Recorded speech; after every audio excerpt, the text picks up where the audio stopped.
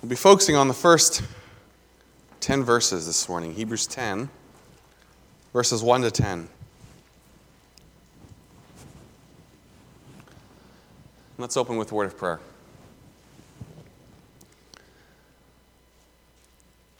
Heavenly Father,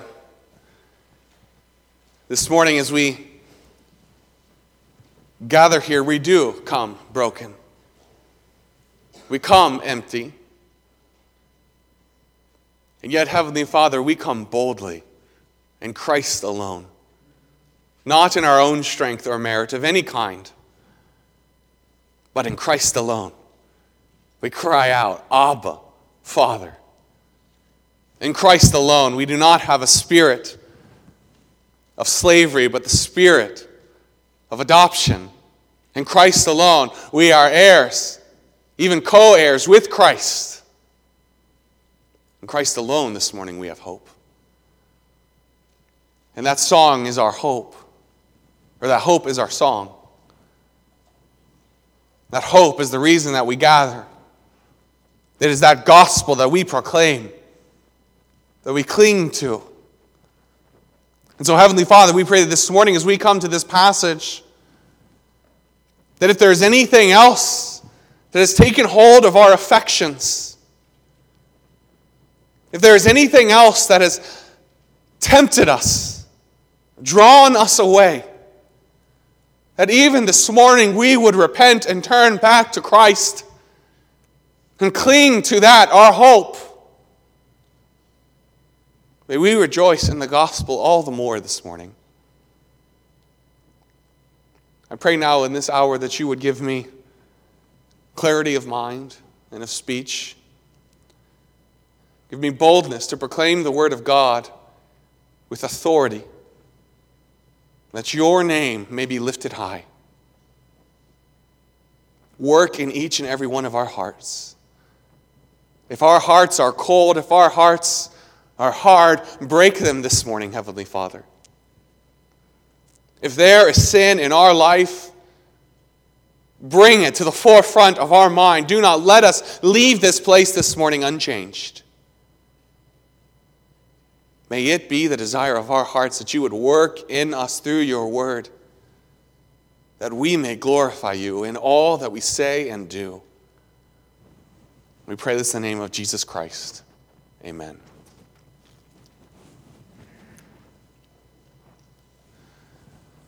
There's a commercial on TV. You may have seen it before. It's a Capital One banking commercial.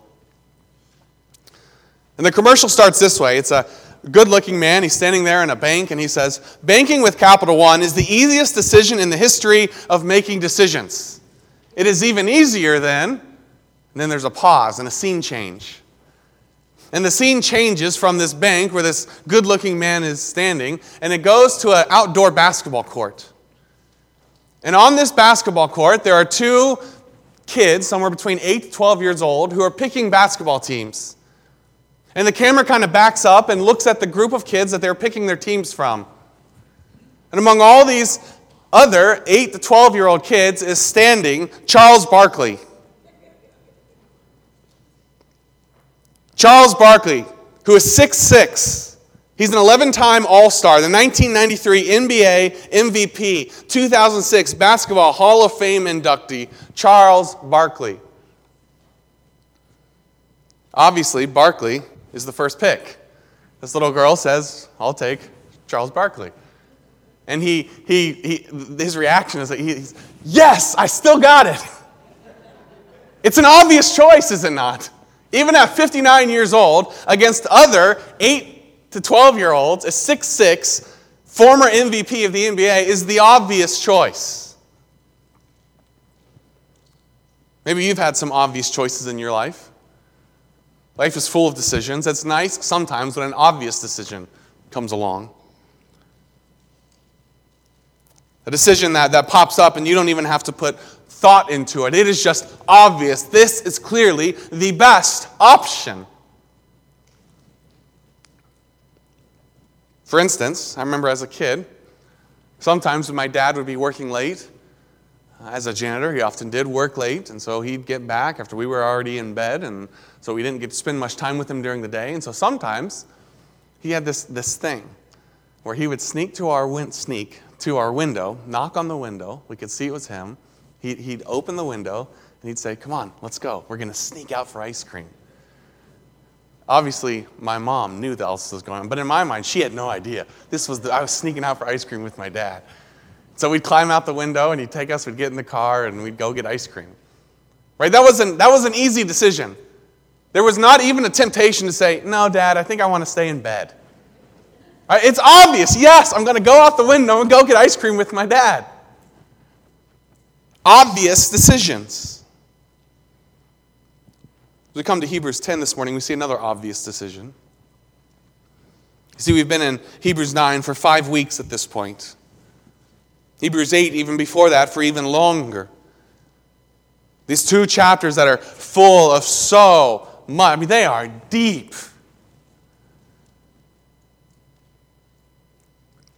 And as we come to Hebrews 10 this morning, in his commentary on Hebrews, David Allen notes this. He says that a fundamental shift in perspective occurs in Hebrews 10, verses 1 to 18. Whereas in Hebrews 9, 11 to 28, the focus was on the objective aspects of Christ's offering. In Hebrews 10, 1 to 18, the focus shifts from the objective to the subjective effects of Christ's offering. You see, in order to get the application of anything right, you have to understand the facts. Hebrews 9, 11 to 28, even going back into Hebrews 8, that is the facts. I think it was necessary for us to spend 5 weeks in Hebrews 9 to really dig deep and to understand these facts, to wrap our minds around the blood of Jesus Christ and why it is so powerful. Why it was necessary. And Dr. Allen is right. There is a clear shift here in Hebrews 10, not only from the objective of Hebrews 9 into the subjective of Hebrews 10. But really there's a shift in really the whole focus of the book. It is here in Hebrews 10 that the author of Hebrews really shifts his focus to his audience, and he starts pounding home his expectations of them in light of the doctrine and warnings of Hebrews 1 to 9. Hebrews 10 through the end of the book is very focused on application. And so really what we'll see this morning in Hebrews 10 verses 1 to 10 is that because Jesus Christ is superior in every way to the law, as we have seen in Hebrews 7 and 8 and 9, because this is true, Jesus Christ is superior in every way to the law. Therefore, you must not waver in your faith in Jesus Christ. Because he is superior, you must cling to him and to him alone. This morning we will see a comparison between the law and the cross. And we will see that the cross of Christ is the most obvious decision in the history of decisions.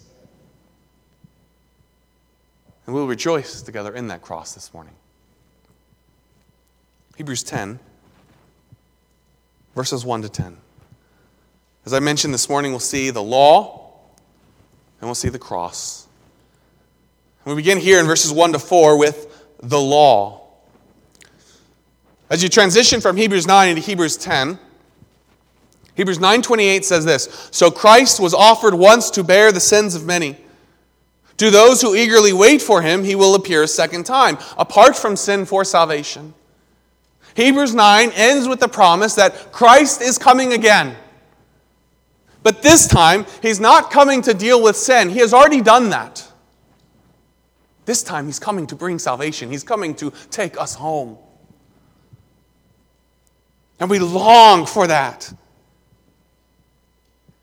And so as you come to Hebrews 10, it starts with the word for the law.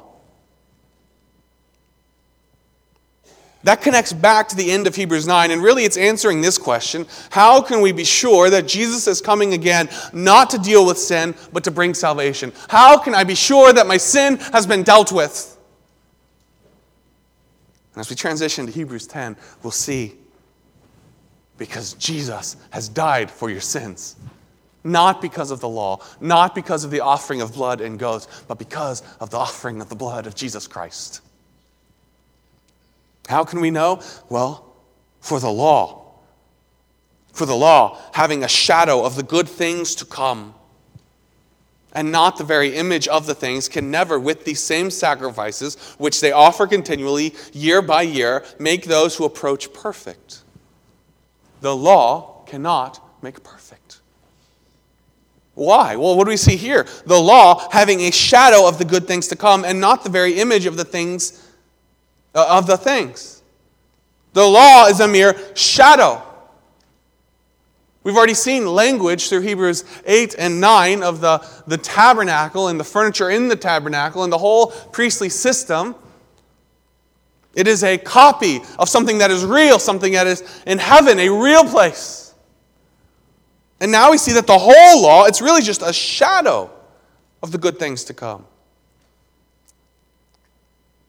And yet note this also, that even while the author of Hebrews is building up and proclaiming Jesus' superiority, he never here puts the law down. It's not that the law was evil. He never disparages the law. In fact, it was connected to the good things. It is a good thing, but it's just a shadow of those good things. It is a shadow that points to something greater.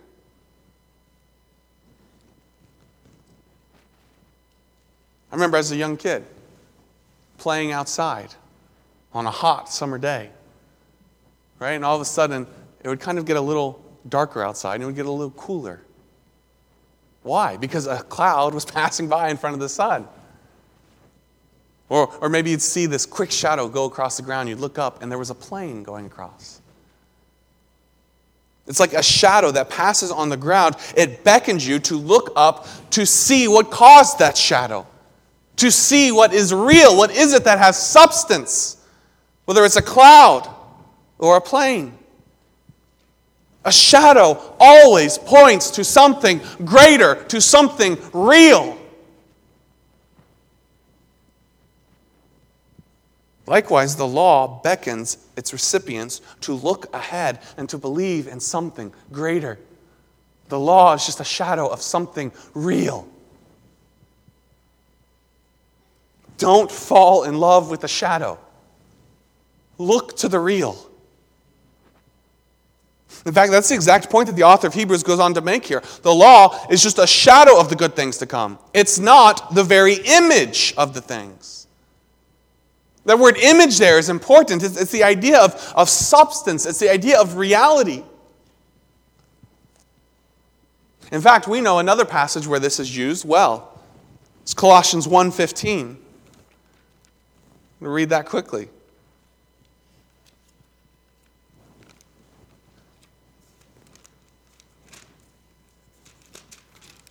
Colossians 1:15 uses the idea of a shadow as well. He, or Jesus Christ, is the image. There we have that word again. He's the image of the invisible God, the firstborn over all creation. The word image here in Hebrews 10 bears the same meaning that it has here in Colossians 1:15. Here in Colossians 1:15, Christ is said to be the image of the invisible God. Christ here, being the image, means that he partakes in the essence or nature of what it means to be God. He is God. He is the same substance. He is the reality of God. He is God. So too here, the law is not the image. It is not the substance. It is not the reality. It is just a shadow. It is inferior because it does not participate in the reality of what it foreshadows or forecasts. It looks ahead and proclaims coming salvation with no power to save itself. The law says, look to the cross. Look ahead. Look for something greater. The law is just a shadow. It is not the image of these greater things to come, the salvation that is coming. There is no substance or reality to it. It's a shadow. Therefore, Because the law is just a shadow, because there was no substance of salvation in the law, no power to save in the law, but it was pointing to one who would save. Therefore, the law can never, with these same sacrifices, all of these sacrifices that are connected to the law, it can never skip this next part, which they offer continually year by year. We'll come back to that. But notice the sentence here. Can never, with the same sacrifices, make those who approach perfect. The law cannot bring perfection. The law cannot bring salvation. Now go back to that little parentheses, which they offer continually year by year.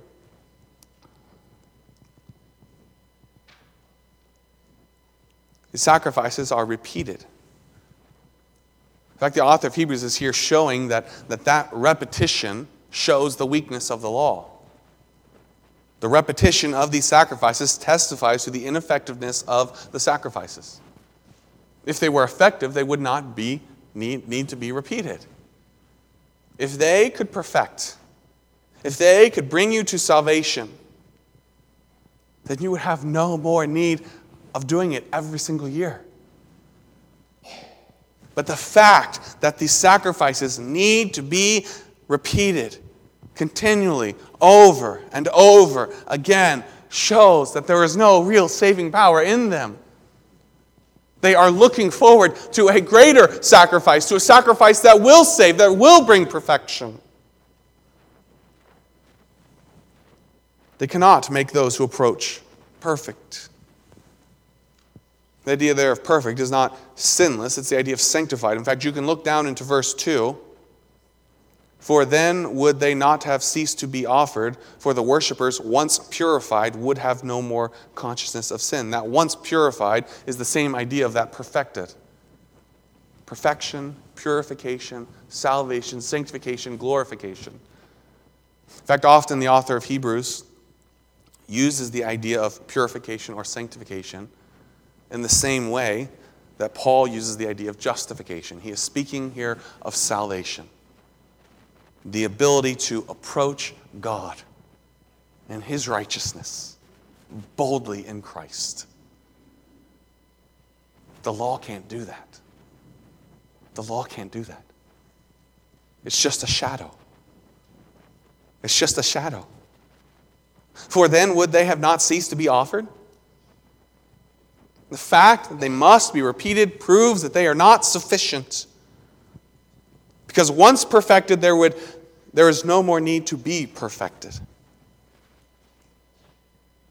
Worshippers, once purified, would have had no more consciousness of sin. That's kind of a theme. The author of Hebrews keeps going back to the idea of conscience, the idea of consciousness of sin. In fact, back in Hebrews 9:14, how much more shall the blood of Christ through the eternal Spirit offered Himself without spot to God cleanse your conscience from dead works to serve the living God?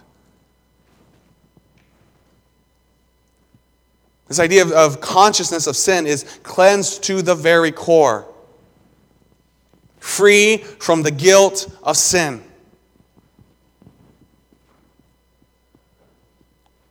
But that's not what the law offers.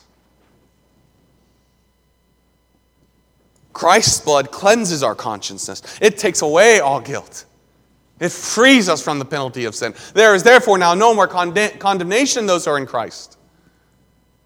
But the law can't do that. The law can't get to the conscience. It can't get to the heart.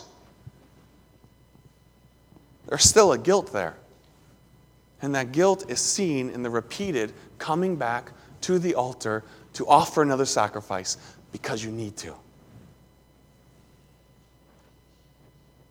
There's a guilt there, a consciousness of your sin that brings you back.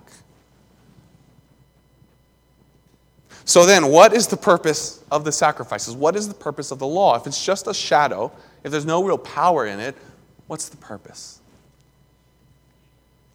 Look with me at verse 3.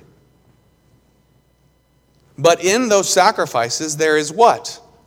A reminder of sins every year. There is a constant reminder of sins.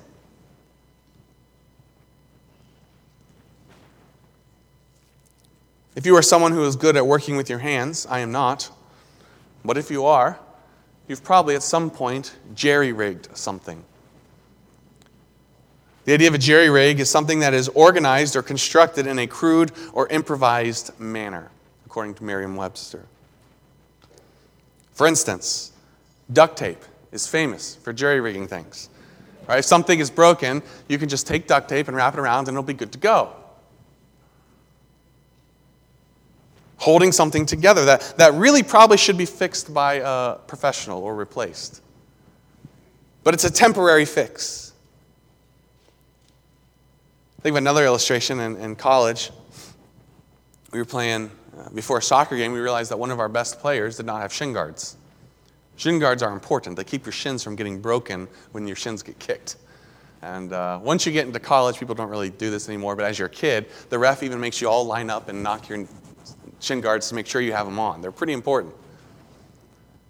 And one of our guys, he's a starter, he realized he didn't have his shin guards on. He had left them in his room, and so he sent his roommate to go and to get them, to try and dig through his stuff and find them. But in the meantime, our game was starting, and we needed him. So what he did is he went and he found some cardboard, tore off little pieces, took some tape, stuck them on, wrapped it around, pulled up his sock, and he went out there.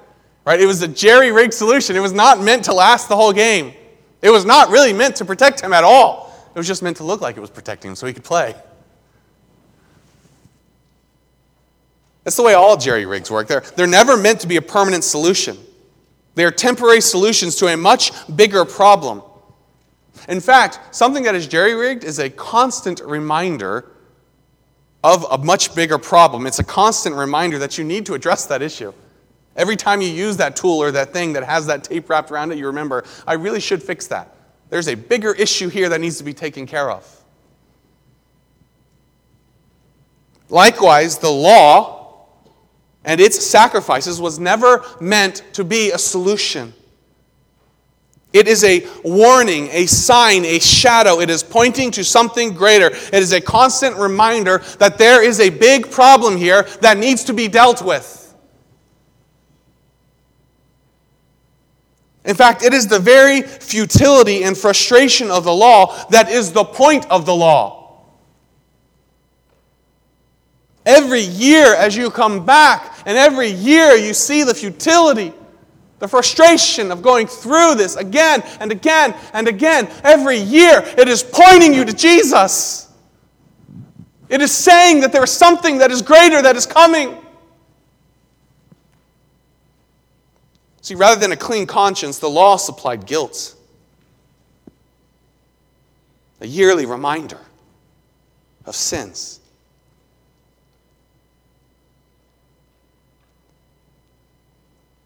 In fact, it was never possible for the law to save. As you see in verse 4, for it is not possible that the blood of bulls and goats could take away sins. It was never possible. And that's okay, because it was never meant to do that.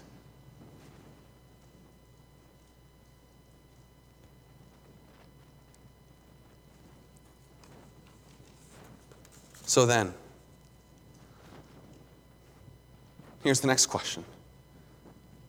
If that is the purpose of the law, and the limitation of the law is so clear, then why is the law so attractive to these Hebrew Christians? Why does the author of Hebrews have to write this huge letter warning them against going back to the law? Why is it so tempting if it's so burdensome and so futile?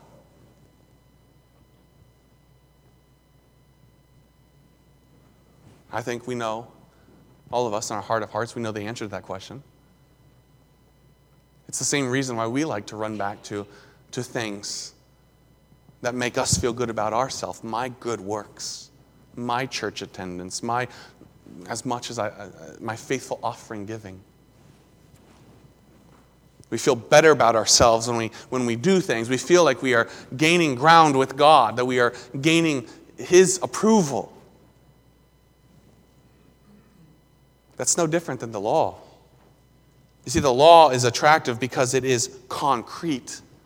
It is something that I can look at, I can smell, I can see, I can do. It is proof that I can see. The law may be burdensome, but it is something where I can see progress. I can do this.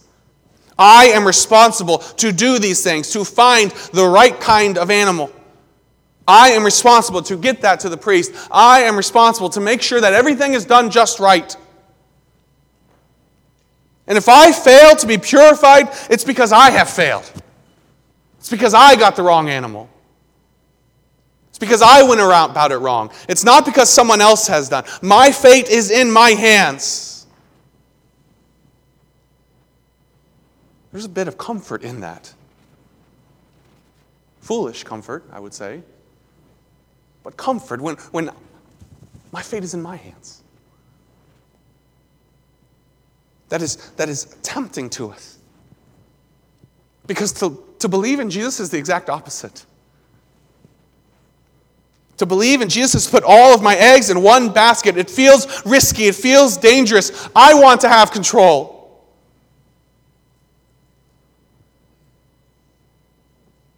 It's like the silly illustration of a trust fall. Right? You've probably seen that before. Adam, if you'll... I'm just kidding. I'm not going to make Adam come here and do it.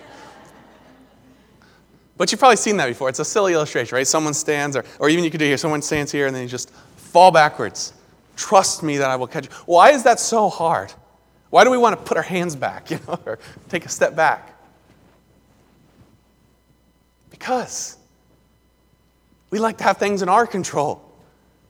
When I am doing that and I'm falling back completely empty, I have to trust the other person to take my whole weight. Everything is in their hands and not in mine.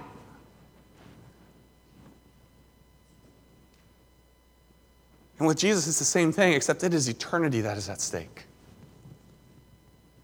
I want to have control. And yet we fail to realize all along is that proof that we think we have, that concrete proof of the law, it's not proof of forgiveness. It's proof of my guilt and my constant pursuit of forgiveness. In fact, the fact that I go back to it time and time again is the proof that I'm still pursuing it.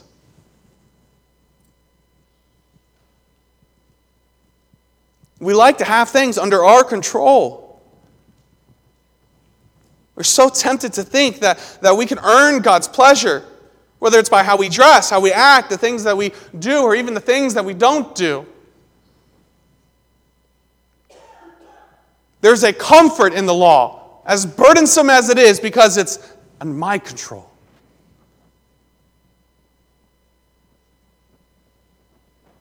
The difficulty in trusting is that it takes all of the power out of my hands. And yet at the same time, the beauty of trust is that it takes all the power and responsibility out of my hands and gives it to someone so much greater. We fail to realize that concrete feeling of the law, that is the weakness of the law because it can't provide salvation. And the law is screaming at us, I can't save you. I'm here to tell you, point you to someone who can. So by showing the weakness of the law, the author of Hebrews is really drilling right down into the heart of his readers. Because the very thing that they and that we are striving after, the law cannot and never could provide. But there is one whose sacrifice does bring the forgiveness of sins. It is Jesus Christ and his cross. And that's what you see next in verses 5 to 10. The cross. The cross. Therefore, because of the purpose of the law, because of the weakness of the law, because of the sacrifices and their inability to save, therefore, this is what Jesus has done. When he came into the world, he said, this is interesting here because this quote is from Psalm 40, verses 6 to 8. Sacrifice and offering you did not desire. A body you've prepared for me, and burnt offerings and sacrifices for sin you had no pleasure. It's from Psalm 40, verses 6 to 8. It's a psalm of David.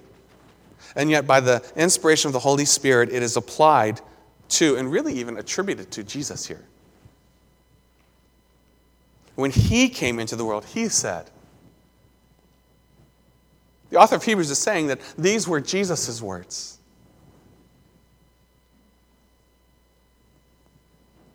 One commentator notes this, that pre-existence is most likely implied here. It's as if through the psalm we are invited into heaven at the incarnation. As Jesus takes his body, it is not reluctantly, and here we see his intention and his motivation. As he comes at the incarnation, this is why. Because sacrifices and offerings you did not desire, but a body you have prepared for me. In burnt offerings and sacrifices for sin, you had no pleasure. Those things couldn't save. They never could save. Then I said, behold, I have come. In the volume of book, it is written about me. The Old Testament is all about Jesus Christ as prophecy looking forward to the one who will come. He comes with purpose and promise to do what? To do your will, O God. It's interesting as you look at this passage here in Psalm 40.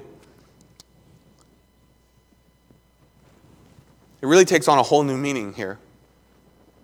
You see, David's point in Psalm 40 in these verses is that apart from faith, these sacrifices and offerings are meaningless. They make you feel good about yourself, but apart from faith, they're meaningless. They're empty. God does not desire empty obedience, but faith-filled action. So in a sense, remarkably, David's really making the same point as the author of Hebrews has just made in verses 1 to 4.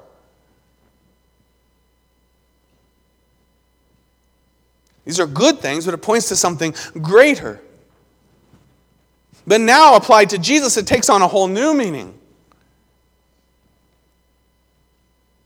Jesus was not sent to offer sacrifices. He was sent to be the sacrifice that all these other sacrifices point to. He didn't come to offer burnt sacrifices. He came to offer himself. He didn't take a body so that he could stand there in Aaron's place and offer sacrifices. He took a body so that he could be the sacrifice. That's what the Old Testament points to in the volume of the book. It is written of me. All of the prophecy of the Old Testament, everything in the Old Testament is looking forward to this one who will come, to this sacrifice. And notice he doesn't come reluctantly but willingly to do your will, O God. This has been God's will from the beginning, in fact. One commentator notes how often the notion of God's will is connected with man's redemption. You see that in John 4:34, John 5:30, John 6:38-40, Ephesians 1:5, Ephesians 1:9, Ephesians 1:11, 1 Thessalonians 4:3, 1 Timothy 2:4. All of these passages talk about our redemption being God's will.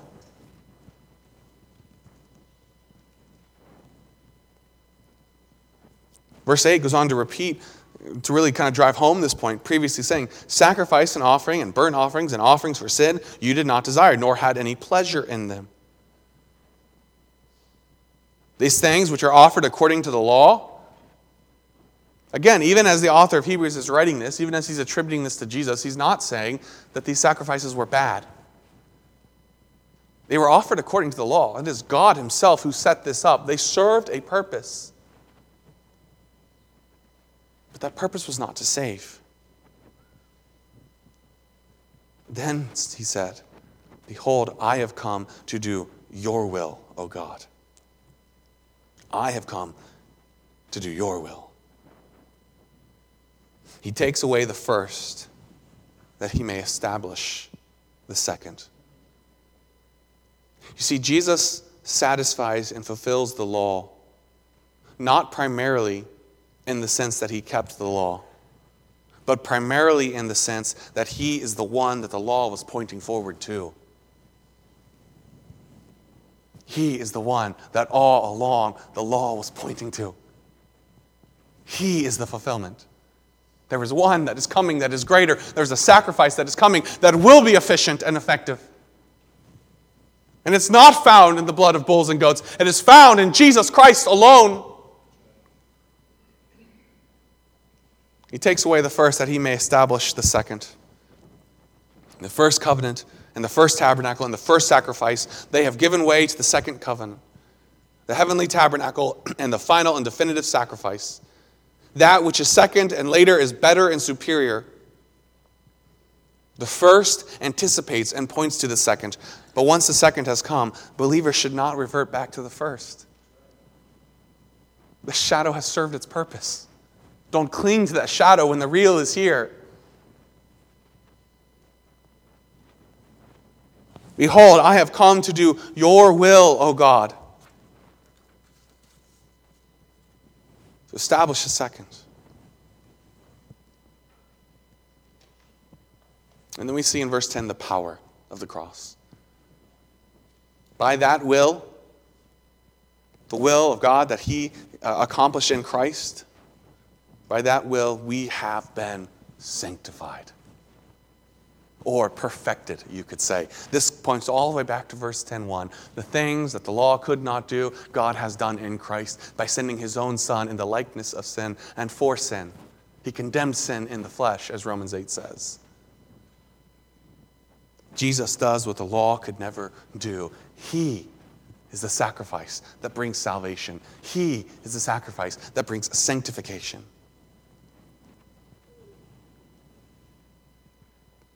Through the offering of his body, that body that he took willingly in the will of God, that he came in the incarnation. Not through the law and its sacrifices, but through the body of Jesus Christ. Offered once for all. Again, once for all. You've already seen the weakness of the law and the fact that it had to be repeated over and over and over and over. Jesus died once. And the effectiveness of his sacrifice is seen in the efficiency of his sacrifice. He died once for all. He died once for you and for me.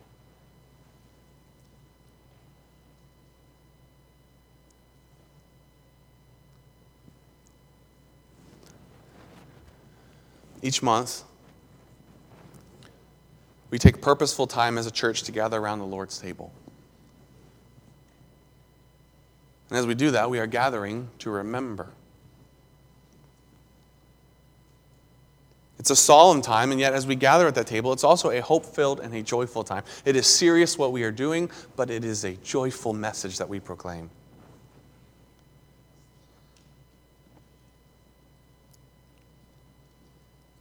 And it is joyful. Because under the law, there's a yearly reminder of sin. But under the cross, there's a constant reminder of grace. As we gather at that table, we are proclaiming the grace of God. We're not being reminded of our sin. We're being reminded of our Savior. And we're looking forward to eternity even as we look back at the cross. Because these promises are sure. Because he is coming again, not to deal with sin, because that's been dealt with. He's coming to take us home. So remember the grace of God for you in Christ this morning.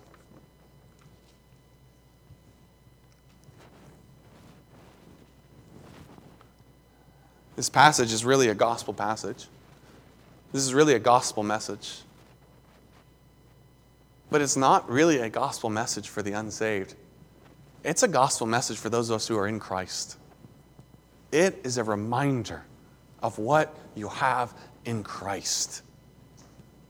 It is a reminder of the power of that blood. Maybe like these Hebrew believers, you're tempted to turn to something more concrete. Maybe you look to your church attendance or to the fact that you haven't missed your devotions in the last 5 years.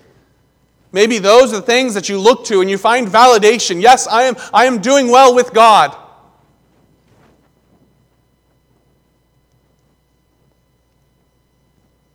And all the time you fail to realize that that is not what it's about.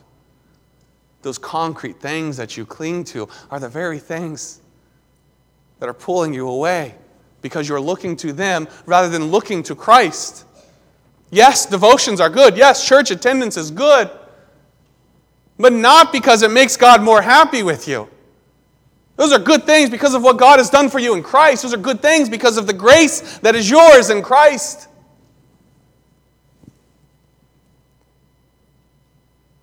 So be strengthened in your faith as you look to the cross. This morning, if you are in Christ, you are fully accepted in Christ by God. You are not less accepted because you skipped your devotions this morning. You are not less accepted because you haven't been to church in the last month. Those are good things, and those are things that we as believers should be striving after and doing. But your salvation, your standing in Christ before God is in Christ alone. So be strengthened in your faith and encouraged this morning that you are fully accepted in Christ. Maybe you're here this morning and you've never believed to begin with. Maybe as we've been talking about the blood of Jesus, maybe as we've been talking about the cross and the law, maybe these are things that are kind of going over your head. They don't seem to make sense. But even as we've talked about this, you've seen the fact that you are a sinner and you recognize that. And the Bible tells us that our sin separates us from God. And yet in Christ there is salvation. That sin that would condemn you to hell justly has been dealt with by Jesus Christ if you will just place your faith in Him. It's not about being good. Believe and be saved. If you're here this morning and that is you, or if you're here this morning and you have any questions, even as we close this morning with a song, I would encourage you, come forward. I'll be standing here at the front, and I would love nothing more than to take a Bible, to go to my office and to point you to Jesus Christ and answer any questions that you may have. Don't leave this place without dealing with those questions, those things that the Lord is doing inside of you.